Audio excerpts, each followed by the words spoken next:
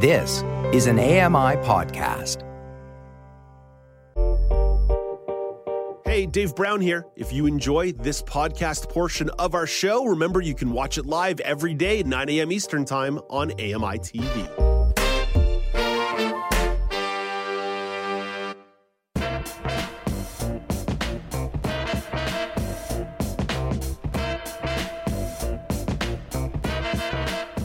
Welcome back. It's Now with Dave Brown on AMI TV. Mr. Dressup entertained more than a generation of Canadian children. For almost 30 years, he came into your home sharing imaginative tales filled with music and fantasy. Mr. Dressup is the subject of a new documentary called Mr. Dressup, The Magic of Make-Believe. Here's a clip from the trailer. Oh, here you are. You're here and we're here. I've got a good bat costume here to show you. Didn't matter what race you were, what color you were, what religion you were, what language you spoke, you watched Mr. Dressup. Scott Thompson. Mr. Dressup, I mean, he was just so kind. Paul Sun-Hyung Lee. Ernie never forgot a child within him, and that informs everything that he does with children. Fred Rogers. When you tell people that Fred Rogers and Ernie Coombs came to Canada together, most people don't even realize that they were very close friends. Craig Baird. 4,000 episodes.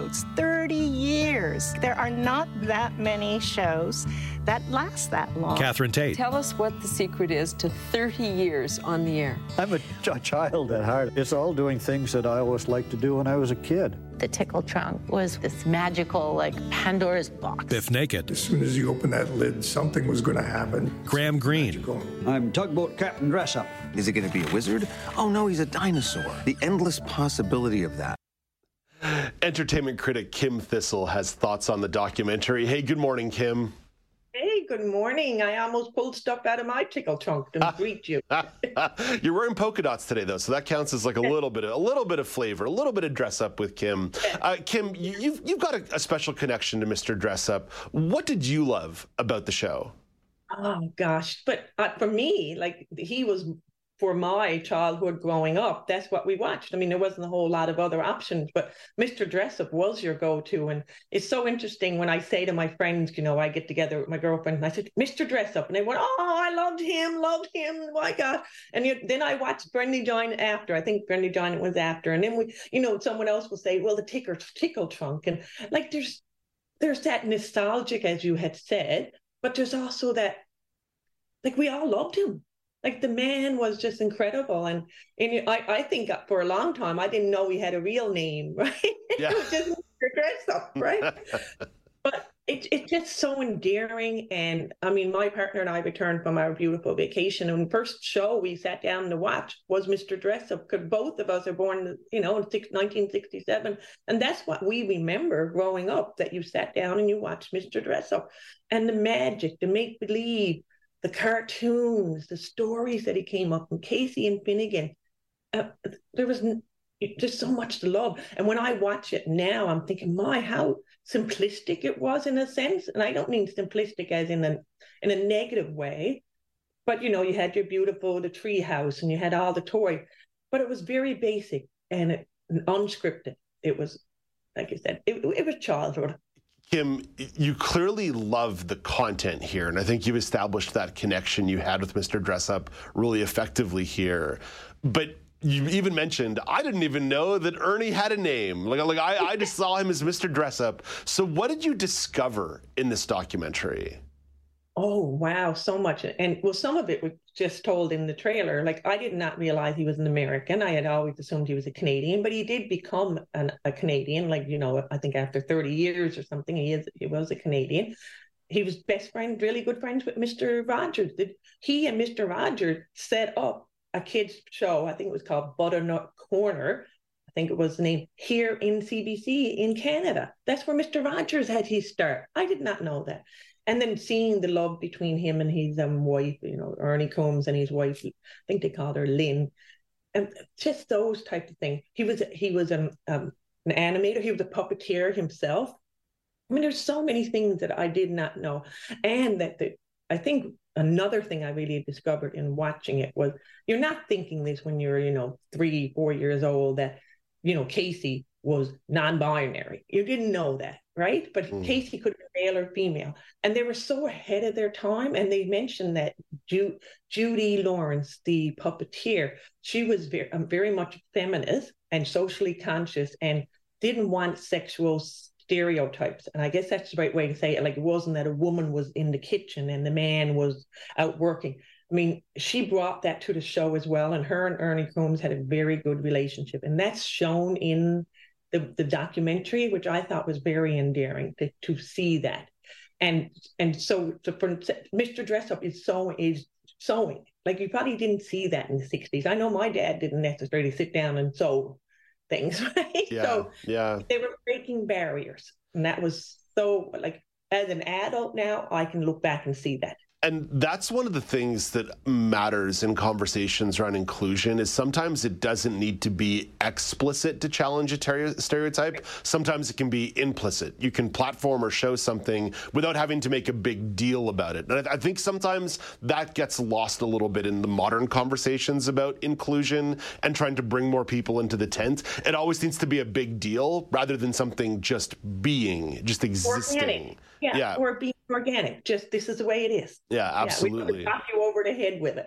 Awesome. Kim, I can already tell that you have a lot of things you liked about this documentary, but if I really had to put it into specifics, what did you like about it? What did I like about it? Oh, boy. I guess part of it was reliving why I had loved Mr. Dressup. You know, the cartoons, he always drew something. I mean, he drew with a marker, like not an eraser or a pencil. The tickle trunk, the imagination, the song. Oh my gosh, the longevity of the show. I mean, it was just very nicely done. That's what I had liked about the documentary. And I liked the way they had done the documentary. It's very engaging. You have different, commentaries from, movie stars and Canadian stars and executives. But they all talked about what made Mr. Rogers so special. The show had a uniqueness. And then in the end of the documentary, they talk about how he affected them. And those were very touching. Documentaries a lot of times will use that talking head method, and even in that very short clip of the film preview, you heard Mark Phoenix's voice coming over there quite a bit, saying the names of the people who were speaking. I think it was 8 or 9 people in about a 60-second clip there, so it was fast. But what did you make of the way in which they utilized so many voices of Canadian entertainment television executives to sort of paint the picture of Mr. Dressup? You know what? When you say it like that, you're like, oh gosh, this is going to be too much, in a sense, right? But it flowed very well, and it was cohesive. It knit together, and it really was enjoyable hearing their perspectives. How he was, a trailblazer, and then later on, Eric McCormick, who played in Will and Grace. He talks about how much he loves the show and how it impacted him so much that he named his son Finnegan. So, I mean, my sister loved Mr. Dressup, and I told her about this documentary, and her first thing was, I can't wait to see this. And her 2 dogs are named Casey and Finnegan. Oh. So it was really nicely done. It didn't feel, the only thing I would be when each person was talking to tell me who it was again. But we can get by that way. So, but it was a lovely way of how, from the start, from his beginnings, and how it grew and the impact it had on Canadians. Along those lines, Kim, you mentioned that maybe it would have been nice to be given a little bit more guidance the second or third time somebody popped up on screen, especially when you're moving from talking head to talking head. How did the overall audio description influence your experience on the documentary? I think it was good, but I felt it could have been better. But then, can it be better? Because as you said, you got that person talking. So Eric McCormick is talking, or Michael J. Fox is talking. And behind them are scenes. It could be photos. It could be clips from Mr. Dressup. We don't know about that. Like, as visually impaired individuals, we don't hear that. Because I think we've talked about this before. How do you mesh that together and still have a show flowing? But overall, like, the description did tell us, like, in the beginning, it said a camera pans on one side of the room, and there's a red box and a kitchen and a counter, and on the other side is the tree house, and Casey comes out of the tree house. So they do tell us those situational audio description. But for the little extra stuff, like, him in the background dressed up as a clown, you may not have known that. Kim, I think I know the answer to this question, but do you recommend Mr. Dressup, The Magic of Make-Believe? Oh, yes. Oh, my gosh. If you want to get your child down again and remember the imagination, the fun, the whimsical, the nostalgia, the magic, and the fun. Oh, what else? He was just incredible. And like he says in the end, do I have a minute to read out what he said to a graduate class? Yeah, I just said this really is a lovely summary. He said it in the beginning. He's what do you call it, valedictorian at the graduate. He said, keep an open mind, an open heart. Don't take life too seriously, because it does not last forever, and keep your crayons sharp. Don't get your sticky tape tangled, and always put the caps on your markers. Now, there you go, Ernie Coombs. You were a big part of my life. Oh, and I do want to add, and I really remiss, his daughter and son speak in this documentary, and that was really lovely to hear their perspective as, him as their father. So really, I watched it twice. That tells you something. I don't usually watch documentaries twice. That definitely says something. Hey, Kim, thank you for this. I can really tell that this documentary really resonated with you. Have a lovely day. Thank you. You too. Bye. That's entertainment critic Kim Thistle in St. John's, Newfoundland and Labrador. Kim reviewed the Netflix documentary Mr. Dressup, The Magic of Make-Believe, and you can find that on Amazon Prime. In 1 minute, Alex Smythe will tell you where he's been the last couple of weeks. But first, Consumer Reports has evaluated the durability of charging cables. Mike Dubusky plugs in for another edition of Tech Trends. We've all been there. Anybody who owns a cell phone has had those moments where you think you're charging it right overnight, and you wake up and you go to use your phone and it didn't work. Consumer Reports' Chris Raymond says that often comes back to your charging cable, which led the organization to test 7 popular cords, ranging from just under $5 to almost $30. So we did 2 different tests. One that twisted the cords a few thousand times, and then one that bent them, that one end of it back and forth repeatedly.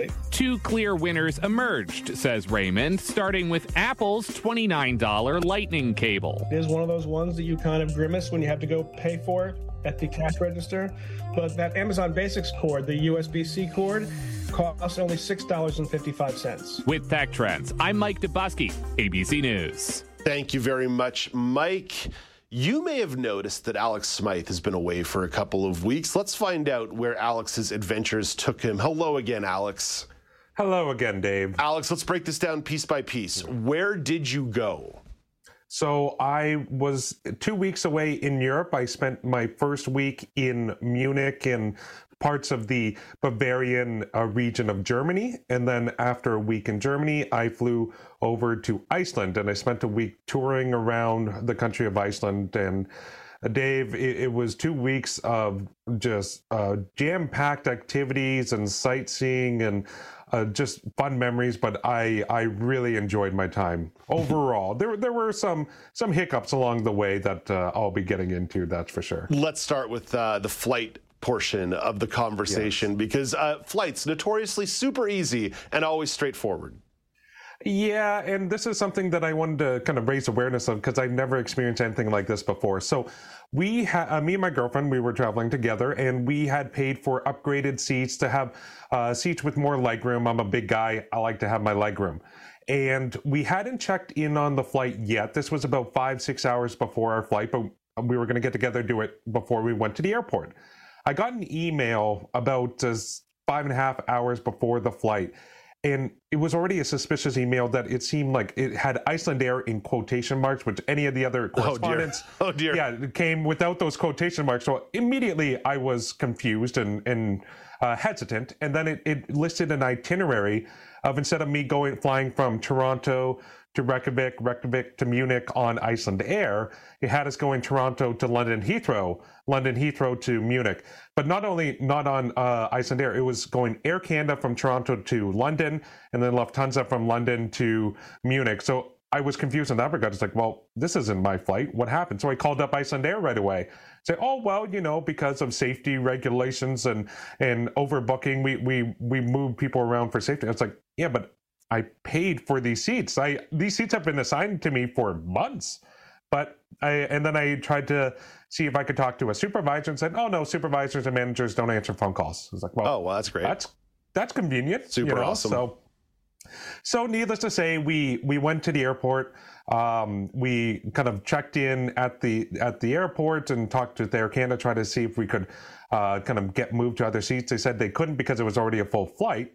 But what they did suggest, and this is a tip for anyone, if you're stuck with really unfavorable seats, what you do is you go to the gate an hour before the flight, because that's when check-in closes. So anyone who hasn't checked in at that point, their seats become available. So we were able to move because we were originally in the very last row in the middle section of a 3-4-3 configuration. So you had people beside you on both sides and you can't recline your seat. We were able to move up a couple rows to get an aisle in the seat beside us. So it was a bit more favorable in that regard. So if you're stuck in that situation, go to the gate an hour before your flight. They may be able to move you. So that was really the biggest stress on the flight. The other flights, they were fine. They went smoothly. It was that first leg getting over to Germany that was a real hassle. Alex, tell me more about the first leg. Please say mean things about Toronto Pearson International Airport. Yeah, Dave. So we've had this debate before about Pearson. Love-hate relationship. I personally really like Terminal 3. It makes sense to me. It's older, but it makes sense. And we were going to fly out of Terminal 3 with Iceland Air, but when it got switched to Air Canada, we went to Terminal 1. Off to Terminal 1 you go. Yeah, and the confusion, Air Canada employees, we were asking them, where do we check in, what security gate? People were pointing us in different directions. It wasn't clear on that regard. Then once we got through security, which it was about a 20-minute, half an hour wait to get through security. It wasn't too bad. You go to the gate in the sections, and of course there's not really those seats anymore. They have those high top tables that are the 4 section where there's like iPads in front that you can order food and drink. We sat there for about 2 hours, and no one came by to clean the tables that were left messy from previous people sitting there. And then the bathroom situation wasn't also very nice either. Needless to say, it was not a favorable situation. That said, I thought, okay, Pearson's fine. I'm used to it. London Heathrow was where I was concerned, Dave, because I've been through there once and it is busy. It's one of the busiest airports in the world.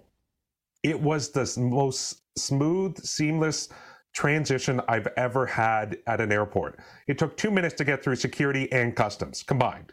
That's it. We literally walked through and we were already at our gate. I've never experienced anything like that before. I was shocked. And even coming into Munich, same thing, 2 minutes to get through security and customs, very, very smooth. That said, when we had to fly from Munich to Iceland, it was, again, chaos because they had sent every single check-in counter to this one security check-in. It took 2 hours to get through check-in and security to get to our flight. We had 20 minutes to spare. But all in all, you come in with the right amount of time, you give yourself that buffer, you'll be okay. We weren't too stressed. We made it on time, so no major issues with that still. When you compare Pearson to London Heathrow, Munich, yeah, Pearson has some work to do in that regard. So, Alex, you got to be relatively quick on this. I'm going to hold you to sort of under 2 minutes. But what was your transportation experience on the ground, whether it be Munich or Reykjavik? Take your pick. Sure. So I'll focus in on Munich because it's really fascinating. I've never experienced this before, but Munich is clearly a city designed for pedestrians and public transit use. Oh, I like that. And so it is a very walkable city, but it's also, even the lights and everything are timed in favor trams or subways or streetcars or buses. I've never experienced anything like that before. It's so seamless and so prepared for that. But the downside is, if you are in a car, you are going to be stranded and stuck and frustrated in traffic for a long time. We had to get from our hotel to the train station, which was about 2.5 kilometers away.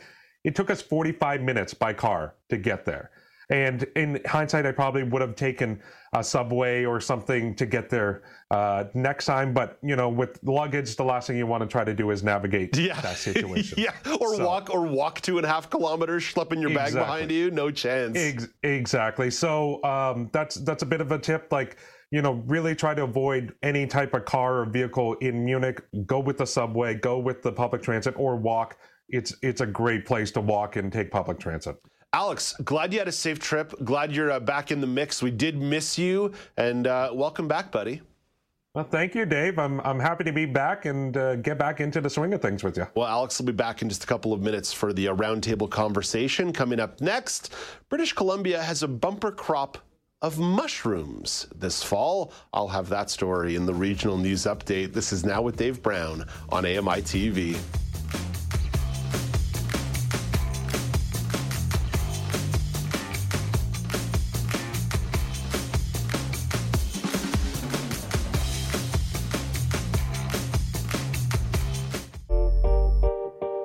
Hey, Dave Brown here. If you enjoy this podcast portion of our show, remember you can watch it live every day at 9 a.m. Eastern Time on AMI TV. Join me every couple weeks for the Outdoors with Lawrence Gunther podcast, where we learn about outdoor tech and tips. Plus, we look at news affecting the environment. AMI's Outdoors with Lawrence Gunther is available from your favorite podcast provider.